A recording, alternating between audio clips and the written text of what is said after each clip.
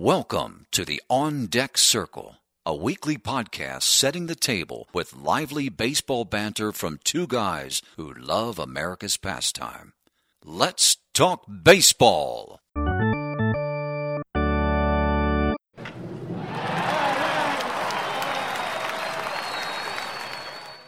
Welcome back into the On Deck Circle podcast, off-season edition. We are in the off season. This is the end of November. Thanksgiving has come and gone, and the winter meetings are on the horizon. They're going to begin next week. We just want to kind of discuss what's taken place so far in the off season and maybe some things that we see taking place in the future with the winter meetings looming large in our vision. Alex, any thoughts before we jump in? The word that comes to mind is jockeying. Jockeying? I feel like the teams are just jockeying for position. There's a lot of minor moves being made. Nobody wants to miss out on anything huge. I feel like there's some FOMO. And so it's just kind of like we're waiting. There's some massive pins that are ready to drop, and none of them have dropped yet. And it's like you don't want to do anything too risky that might put you at risk of missing out on one of those big plays. And so teams are just, they're making some secondary moves. There's not a lot of A-listers that have been, dealt with yet. And it's like we're still left with a lot of the same questions we had at the beginning of the offseason. Particularly, where is Shinsuke Yamamoto going to sign, and where's Shohei Ohtani going to sign? Well, it's crazy. Like, and where's Cody Bellinger going to sign? Ohtani is almost. I mean, it's out there. He's meeting with teams, or allegedly, but Yamamoto has become more of a discussion topic than even Shohei Ohtani at this point. 3 MVP awards in a row in the Japanese Baseball League. It's pretty Nippon, remarkable. The Nippon Baseball League. Juan Soto's still a member of the Padres. Now. All sorts of wonderful things. The Tigers keep stocking up on play-by-play talent potentially after their career's over. There's all sorts of things. I mean, really, if you think of from a 30,000-foot level. So far, I think it's without a doubt, so far, Jason Benetti is the best offseason signing of any major league team. So far. Well, and we did talk about that last time. It's either that or Sonny Gray, and I think I'm going to go with Jason Benetti. So we have a modified format this week. We don't really have an agenda, but we're just going to talk through some storylines that have come up over the last several weeks. I have several, and I believe Alex has several items of note to bring up as well. We want to begin with probably the biggest free agent signing to this point. Yeah, let's talk about him. Aaron Nola. Oh, re-signed with the Philadelphia Phillies. This podcast brought to you by the Philadelphia Phillies. 7 years, $172 million. Hometown discount. What were your thoughts? Did you think he was going to come back to Philly? Were you surprised at all? Did you see that coming a mile away? I was just... Nothing. That's not the most surprising move. I mean, obviously he's comfortable in Philadelphia. The Philadelphia, loves Aaron Nola. At least that's what he said. He always wanted to be I was surprised at how quickly he came back to Philadelphia. I'm not surprised he ended up there. I'm just surprised at how quickly he came back there. I think maybe he met with the Braves, but very quickly he stopped fielding offers, told his agent, don't even bother hearing a second offer. I'm going back to Philadelphia. Yeah. And arguably took a discount to go to Philadelphia. It depends. I read an article where he was given 6 years and 172 from the Braves, and he was given the ballpark of 165 from the Dodgers. Were the Mets involved too? I didn't see anything about that, but still, I mean, I think he really wanted a 7th year in his contract. So I think the Phillies at the end of the day were willing to shell out for that. And I'm a fan of the Phillies. I'm not a fan of the re-signing. Yeah. Why not? I think he's reached his peak, and you are going to sign up for the back half of that contract to be the junk years of his career. Yeah. I mean, he'll think he still has it. I don't think his ERA or his stats will say that he has it. I think it's a good signing for this year, this upcoming year, and the next 3 years, 4 years maybe. But I think as he gets older, this contract will turn into an albatross. He's going to be 31 in June. So he'll be 38 by the time the And contract so runs out. It just, is he Max Scherzer quality? Is he Justin Verlander quality of a pitcher? He's never really been a stuff guy. Well, I know, but He's it's got just a great curveball. That's the question you have to ask yourself, because again, but let's be honest. The Phillies are right in the middle of their window being wide open. And so they're not necessarily signing him for year 6, 7, and 8, or 5, 6, and 7 of this contract. They're signing him for years 1, 2, and 3 of this contract. Maybe they can trade him to Detroit for the last couple of years of his contract. And so this is the really nerve-wracking. This is the nerve-wracking time to be a Phillies fan. It's really good because you're like, man, our window's wide open. But every year you don't win it, you're like, uh-oh. Okay, that clock is ticking now. All of these white guys with curly long hair are going to Exactly. be together for a long time. Eventually, they're going to have to get a haircut. Eventually. Maybe. But I don't know. I think he's a known commodity. You know what he is. He's pitched in the biggest scenes, and he's done pretty well. I mean, they're not asking him to be the ace of the team. They're asking him to be the second, and then eventually probably the third starter on the team. Assistant to the number one pitcher. Exactly. And so, I mean, way to go. But again, I think that's notable. Like, he's been the biggest free agent signing so far, which tells you there hasn't been a whole lot yet. Yeah. Storyline that you found interesting, or something that you want to discuss. What are the St. Louis Cardinals doing? Yeah. It just doesn't seem to do. And not only what are the St. Louis Cardinals doing, but what are the Minnesota Twins doing? The Minnesota Twins just won the AL Central, and they let 2 of their pitchers go without really any protest. And by that, you're talking about Kenta Maeda And Sonny Gray.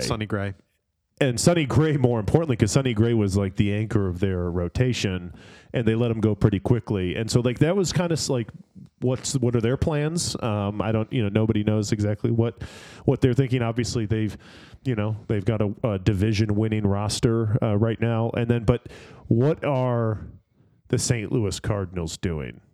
Who's their manager? Oliver Marmol. I want to say Carlos Marmol, but that's Oliver Marmol. He was on the hot seat, I think, at the end of last year. They took steps backwards. Now, he's not obviously making these decisions, but, Wainwright retires, and you're going to roll out on opening day. Sonny Gray will be your opening starter. You brought in Lance Lynn, who's, talk about guys at the twilight of their career. Lance Lynn would be that guy. You've got Steven Matz in that rotation, who Miles Michaelis. He hasn't been relevant. Matz hasn't been relevant since his early days with the Mets. And so it's just like, what are you doing?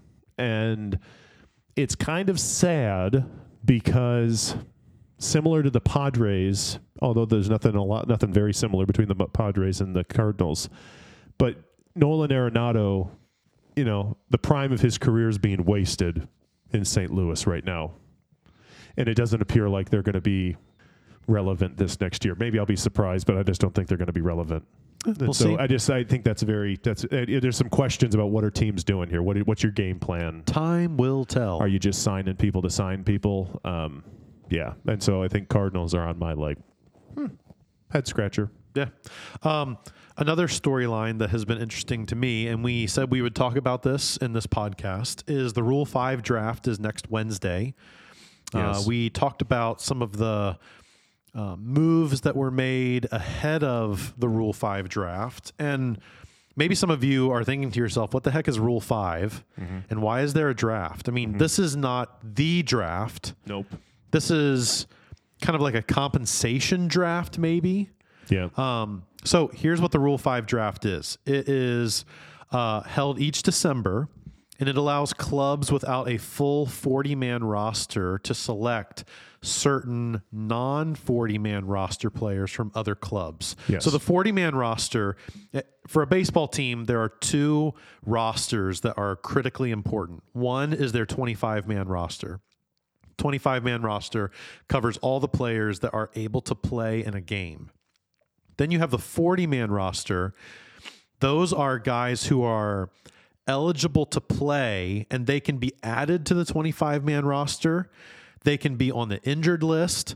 But basically, the 40-man roster is kind of like an umbrella for your 25-man roster plus 15 prospects, notable players, injured players that you still want on your active roster. Yeah. So protected players. Protected players, yeah. So basically, the Rule 5 draft allows clubs that don't have a full 40-man roster to look at other clubs who have appetizing players to them and aren't on their 40-man roster, and select them through the draft. So in order for a player to be eligible for the Rule 5 draft, they have to have been signed at age 18 or younger and added to the 40-man roster of their club within 5 seasons, or else they become eligible for the Rule 5 draft. Yeah. If you were signed to age 19 or older, you need to be added to the club's 40-man roster within 4 seasons. Yeah. So that's kind of how that shakes out. And by and large, the Rule 5 draft, I think, is something that totally flies under the radar. Yeah. There were several notable players this last year that made impacts on ball clubs through the Rule 5 draft, one of them being Ryan Noda, the first baseman for the A's. Yep. Had a pretty outstanding year. Blake Sable would be the other one. I believe he played for the Giants.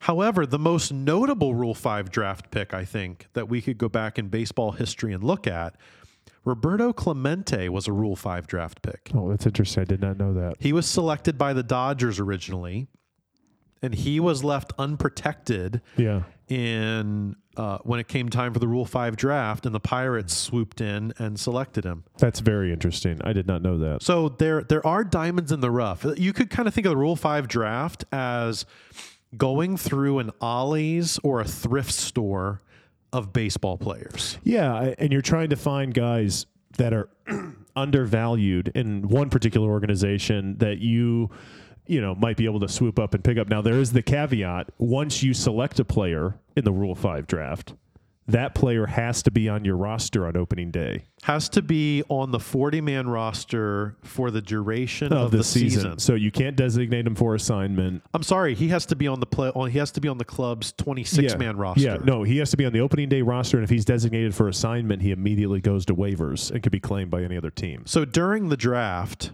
during this Rule 5 draft, if you select a player from another team via the Rule 5 draft, you pay $100,000 to that club.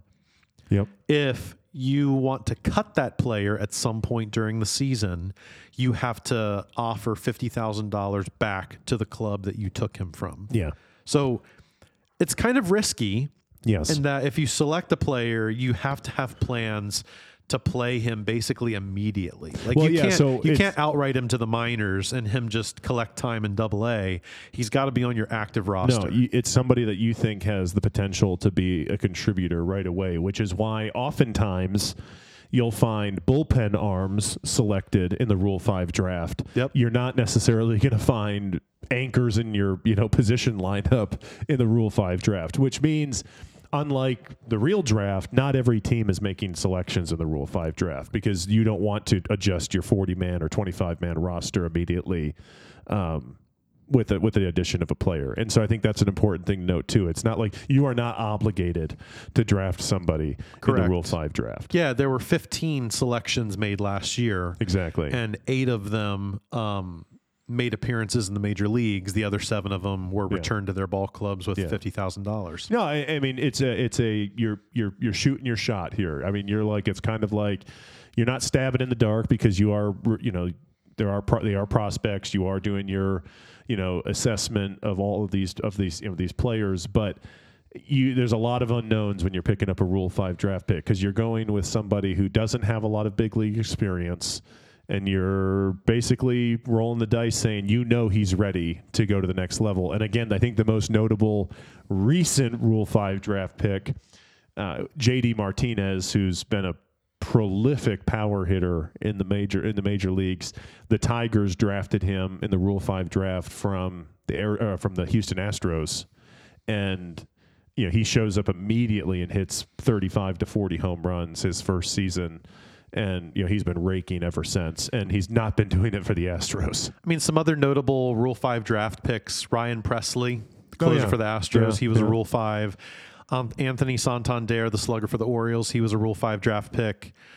Garrett Whitlock, the Red Sox starter / reliever. He was also a Rule 5 draft pick. So there are diamonds to be found. You just got to really scour for them. This is where the scouting department of a Major League ball club really shines, where the general manager makes his money. Do you find the diamonds or not? That's really kind of, if you're a fringe, like if you're a fringe roster guy going into spring training, if your team picks up a guy in the Rule 5 draft, like, you got to be feeling kind of down going into spring training, because like the 25th man is, who that's going to be, unless they like just totally skunk in spring training. It has to be like, for the guys who are really battling for a roster spot, it just has to be kind of a punch in the gut if someone gets drafted in the Rule 5 draft, because that there's one less spot to compete for. Yeah. All right. Another storyline or thing that you want to bring up on the podcast. Other than this, the free agents that we're still waiting to see, which we could speculate, but I hope in the week ahead that, we don't have to speculate anymore, and we can probably, our next podcast, we'll be able to talk specifically about names. So with the winter meetings. Yeah, the winter meeting starts Sunday. What exactly, for those who maybe don't know, what exactly do we mean when we talk about MLB's winter meetings? So the winter meeting starts Sunday afternoon, and it's an opportunity. It's almost like a work conference for the general managers and team presidents of the various organizations to get together. So they pick a city and they go and they have face-to-face meetings. A lot of the engagement between teams is it's over the phone, it's via email, it's through third parties. But this is an opportunity where general managers and team presidents, they go to a location, they stay in a hotel, and they conference together for a few days and try to work out deals. They wine and dine one another. Yeah, I think it's interesting. If you roll the clock back over a decade, it was the winter meetings that led to Miguel Cabrera and Dontrelle Willis being traded from the Marlins to the Tigers, and big deals can get done. And so I think free agents aren't necessarily going to be signed, but everyone's expecting Juan Soto to be traded. Juan Soto could get traded over the weekend. There's definitely a boom or bust aspect to the winter meetings. I feel like some winter meetings are super active, lots of activity, lots of trades. And then I feel like there's other winter meetings where, like, wait, are they still having the winter meetings? Yeah. And you're like, oh, yeah, they're going on right now. And you're like, okay, because nothing is happening. This is where we cross the threshold, too. And I think we actually crossed the threshold just the other day. But the winter meetings, typically on the after side of the winter meetings, you are now closer to spring training than you are to the end of the regular season. And so it's like baseball is coming. And so it's kind of the halfway point. And so, I don't know, I always enjoy just the speculation, and just the rumor mill is running rampant during the winter meetings. I think there's a couple notable names that people are looking at, and Juan Soto being the juiciest of them. And so we'll see. I have expectations that next week, some of the trades are going to be made. I know Javi Baez's name was dropped as is anybody wanting to take on a terrible contract for a terrible player? Maybe the Tigers will pick him up. Exactly. And so who's gonna come making offers for that guy? I don't know. But speaking of interesting names, as we segue to a third storyline that I'm looking at. The Hall of Fame the Hall of Fame ballot was released just last week. These are the players that are going to be on the 2024 ballot provided to the Baseball Writers of America for induction into the Baseball Hall of Fame next year in 2024. In order to be inducted, you have to get 75% of the ballot vote in order to be able to gain induction. So there's a bunch of notable first-year guys on the ballot. Of note of returning people, Todd Helton is on there. He got 72% last year, so he was super close. A lot of people think this year he's going to get in. A bunch of people from the steroid era are on here. Guys like Andrew Jones, Gary Sheffield, Carlos Beltran, Alex Rodriguez, Manny Ramirez, Bobby Abreu, Jimmy Rollins, Torrey Hunter. Just a lot of names that we grew up watching. Here's some first-year Hall of Famers, and we're going to play a game called Are they in or not? Yeah. Okay, so I'm going to read you their name, and you tell This me is what their you think. first year on the ballot. First year of eligibility, yep. Adrian Beltre. Not a first year, not a first ballot. Really? No. He's got 3,000 hits. Yep. Gold Glove third baseman. Not first ballot Hall of Famer. Didn't win a World Series. Okay. Joe Mauer, catcher for the Twins. I'm going to say not a first ballot. Okay. Chase Utley. Not a first ballot. He did win a World Series. He did, but not a first ballot. Okay. David Wright. Yeah, not a first ballot. I don't think he makes the Hall of Fame. I don't think he does I think either. he is one of those classic scenarios where injuries just totally demolished. Well, okay, let's go back here. What's Joe Mauer's? What's his stat line? I mean, he did not get 3,000 hits. He did not win a World Series. No, didn't win a playoff game. But because he the Twins never played all playoffs. of his career with the Twins. He's Which got to be like isn't- top 5 greatest Twins of all time. Oh yeah, well that's. I mean, he's hands down a Twins Hall of Fame. But So like that's sometimes the impact on a club gets you into the Hall of Fame. But I agree with you. I don't think he's first ballot. David Wright, same thing. I mean, injury shortened career. Here's a really interesting one for you. Bartolo Colon, he's still playing. not in the major leagues. He is now eligible for the Hall of Fame. I know, but he's still playing in the United Baseball League in the UAE. Okay, answer the question. Is he in or not? No. He's got 247 career wins. Well, yeah, because if you pitch long enough, you get 247 wins. He's got a Cy Young. He's got a World Series ring. Oh my gosh. And he has actually has a resume. and he has one career home run. Oh, stop it. Oh, maybe he is. I don't know. Wow, He that's is beloved by baseball fans everywhere. not a first ballot. Not a first not a ballot. first ballot. Matt Holliday, Not a first ballot. Adrian Gonzalez. I mean, I just don't think any of these guys are first ballot Hall of Famers. I just don't think that they're Jose. The writers are criticized all the time for botching this, and it's like I feel like in recent memory, Hall of Fame spots they've gotten really stingy with them. Yeah, I agree with you on that. Jose Batista, No, Jose Reyes, no, Victor Martinez, no, James Shields, no, Brandon Phillips. no. Of the names I just listed off, which one do you think has the best chance of getting into the Hall of Fame? Maybe Beltre. not this year, but in future Beltre. years. Beltre might be a first ballot. Okay. I agree with that. When I compare those names to everybody else, Beltre does, Mauer does. Who else was right there at the top? Utley, Wright, Cologne, yeah. Holiday, Gonzalez. you read off Cologne's stats, and maybe Bartolo Colon does make a case for it. I don't know. Like, that's crazy. I think Beltre and Cologne are the two that kind of Can rise he to do the an top. Adam Wainwright and come back and scrape out 3 more wins and get to 250 wins? Oh gosh, that could be a mess. I don't know. Beltre is going to be a Hall of Famer. You know, is he a first ballot Hall of Famer? That's the question. I mean, he had longevity. He did. He had defense. How many home runs did he hit? I don't have that Yeah. information in front of me. He didn't get to 500 home runs. I don't think so. I think he got to 400. Yeah. And that's where I'm just like, okay, so Miguel Cabrera, first ballot Hall of Famer.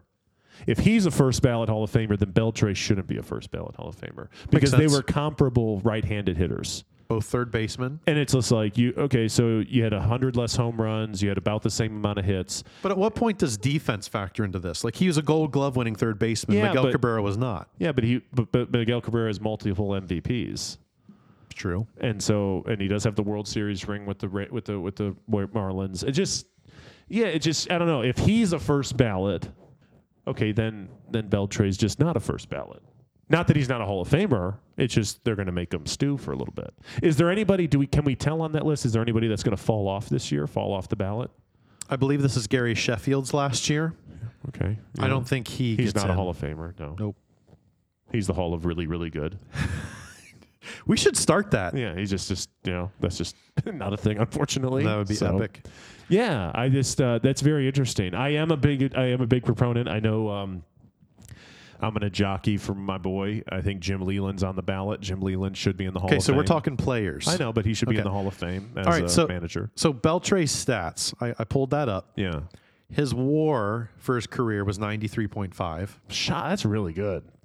It's really good. 4-time All-Star, 5-time Gold Glove winner, Yeah. 4-time Silver Slugger Award, Yeah. 3,166 hits, Yeah. 636 doubles, 477 home runs, 1,700 Man. RBIs, batting average, career batting average 286. Yeah, maybe he is. Maybe 480 slug. If he's not, the threshold is really high for a first ballot Hall of Famer. If he's not, He did finish second in the MVP in 2004. okay. It was when he was with the Dodgers. And then he had several times where he was in the running for MVP. Yeah. When he was with Texas, he had a string of like 5 years in a row where and he was never won a World seventh. Series, correct? Did not. He's an interesting test case. If he's not a first ballot Hall of Famer, the question becomes what is. Yeah. And so, yeah, but I just, based off how the writers do it, and there's a lot of weird, sometimes ballots get leaked from guys who are, voting and stuff. And there's some weird decisions made on the Hall of Fame ballot. So here's an interesting thing that I find fascinating about Adrian Beltre's career. Every year he was in the major leagues, he stole at least one base. At least one. For the last 8 years of his career, he stole exactly one base. But he did steal a base. Yeah. I am excited Todd Helton is going to get in this year. Todd Helton, just phenomenal hitter. Yeah. Phenomenal hitter. Great hitter indeed. Happy All right. for him. Last thing that you want to discuss in our podcast this week. I want to play a game. That's what All I right. want to do. Is this game brought to you by the MLB app? MLB.com. MLB.com has a game called Pickle. Is this anything like pickleball? In a roundabout way, it's pickleball presented by Scott's Play the Hits. And it's a way for you to just guess every day a mystery player. And so you guess a name, and if you get it wrong, they give you a clue. It's kind of fun. You guess again, they give you another clue. And the clues are team, league, division, B. Whether they bat right or left. Oh, yeah. Whether they throw right or left. Born, age, and then position. Yep. So just let's throw out a name. What name do we want to throw in the hopper? Trey Turner is always my first guess. We will guess Trey Turner because this podcast is brought to you by the Phillies. Well, he's my boy, so. It is. Wow. Did I just guess Trey Turner on the first guess? Okay, I'm just trying to. Oh, green means. It's a match. Okay, so we guessed Trey Turner. He plays for the Phillies. He's in the NL East. Bats right, throws right. Born in the USA. Age 30. Position shortstop. Yep. We got correct that he does bat right and he does throw right. Okay. And then orange indicates the player plays in either the league or the division zone. So he's either in the NL or the East. Yep. So, but he's not on the Philadelphia. And he's not a shortstop, Yep. the player. So who do we want to go next? Let's go Jorge Mateo. JORGEMATEO. He doesn't play shortstop though. Yeah, he does. I know, but shortstop's not it. I know. I'm going to see if he's in the East. Oh, okay. I see what you're doing there. No, he's in the NL. Okay. Let's go Yeah, same. Bats right, throws right. Paul Goldschmidt. Paul Goldschmidt. Okay. Our guy plays in the NL Central. He bats right, throws right. He's not born in the USA. He is age 36 and doesn't play first base or shortstop. Okay. Let's go Nico Horner. Not born in the US though. Oh. Let's go Jamer Candelario. He's not 36. No. Do we know a 36-year-old player? Is there a pitcher that's 36? Lance Lynn? Lance Lynn. He was on the Dodgers. He's on the Cardinals now. I don't think it's officially been confirmed. But he's not on the Cardinals, though. Pablo Sandoval? No. Kyle Hendricks. Ooh, okay. He's also born in the U.S., though, probably. But he is a Cub. Okay. So he's a Cub, plays in the NL Central, bats right, throws right, is 36 years old. So who plays for the Cubs? Alzolay. Adbert Alzolay. Yep. Oh, nope. He's 28. Is he a reliever? He's not a reliever either. And so he's out in the field somewhere. Or a starting pitcher. Jan Gomes. Is he not American? Bingo. Jan Gomes. correct? Jan Gomes. Boom! Yeah, way to go. Well done. How many guesses? That took 6 guesses out of 9. 6 tries. Jan Gomes. Where's Jan Gomes born? It should tell you. Yeah, Brazil. Go figure. Way to go. Well done. Well done. Well, that went better than I thought. So. As one Nationals play-by-play announcer goes, bang, zoom, zap. All right, so I say this. Next time you do this to me, and I'll guess, and we'll see if I can do it in 6 or better. All right. And between now and then, why don't you, our loyal listeners, go check out Pickle. Yeah, go check out Pickle. It's a fun little game. Via the MLB app. Test your knowledge. Yeah, there's have some fun with that. There's fun games that are out there, whether it's the Grid, Immaculate Grid, the Pickle. Now featuring women's MLB.com. basketball. Yeah, featuring all sorts of things. But baseball's the OG, and so go play the baseball one. It's fun, and see how you do. And so, but that was Jan Gomes. Fun times.